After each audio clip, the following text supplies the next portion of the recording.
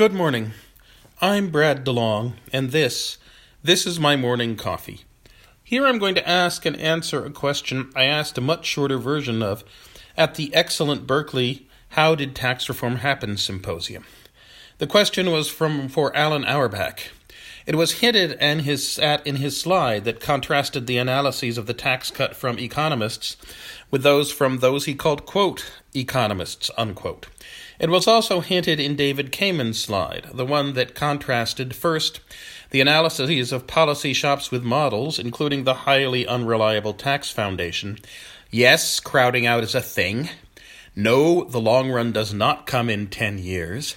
Yes, it is extremely hard to believe how anyone could both claim that crowding out is not a thing and that the long run comes in 10 years, and expect to be taken seriously or even look at themselves in the morning.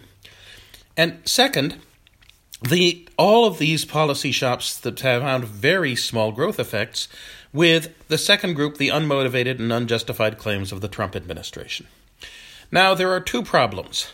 The first is that David Kamen's slide omitted a number of estimates of the effect that were higher, and the second is that Alan's slide omitted the fact that the most absurd estimates, those even higher than the tax foundation, came not from, quote, economists, unquote, but from economists, that is, PhD economists with tenured appointments at places like Princeton, Harvard, Columbia, and Stanford.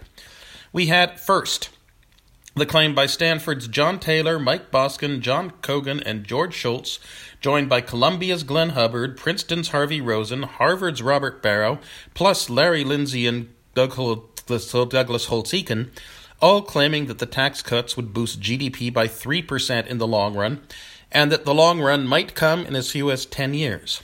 Second, we had the claim by 100-odd economists led by James C. Miller III, Douglas Holtz-Eakin, Charlie Calamiris and Jagdish Bhagwati of Columbia, who backtracked, saying he thought it was standard practice to sign letters that contained claims with which one did not agree.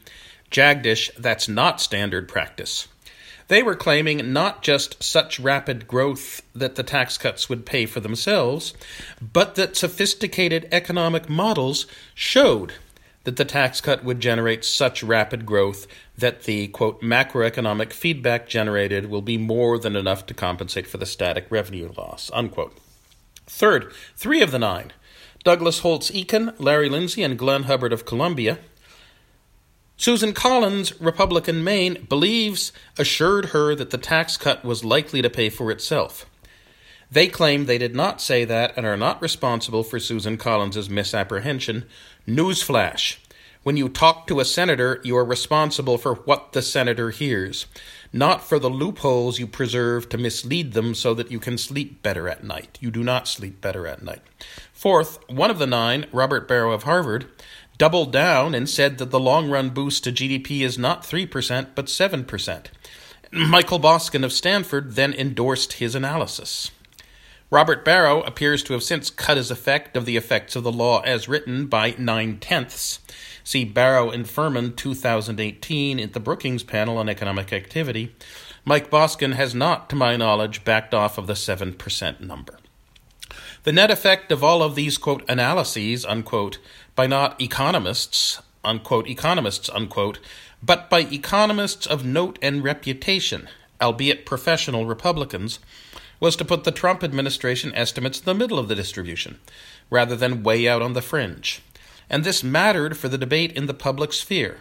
It led, among other things, to this outraged cry from Benjamin Applebaum, quote, I am not sure there is a defensible case for the discipline of macroeconomics if they can't at least agree on the ground rules for evaluating tax policy.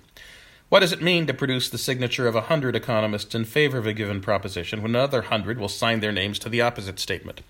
How does Harvard, for example, justify granting tenure to people who purport to work in the same discipline and publicly condemn each other as charlatans?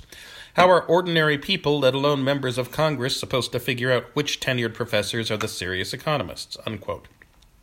I agree with Alan Auerbach that it would be wonderful if we had strong, nonpartisan analytical institutions to serve as referees, but I want to ask Alan, what marching orders do you give us to get there?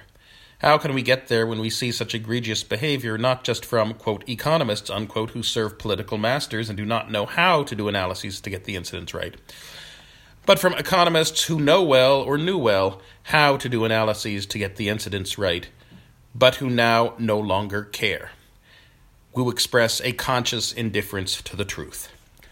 I'm Brad DeLong, and this has been my morning coffee.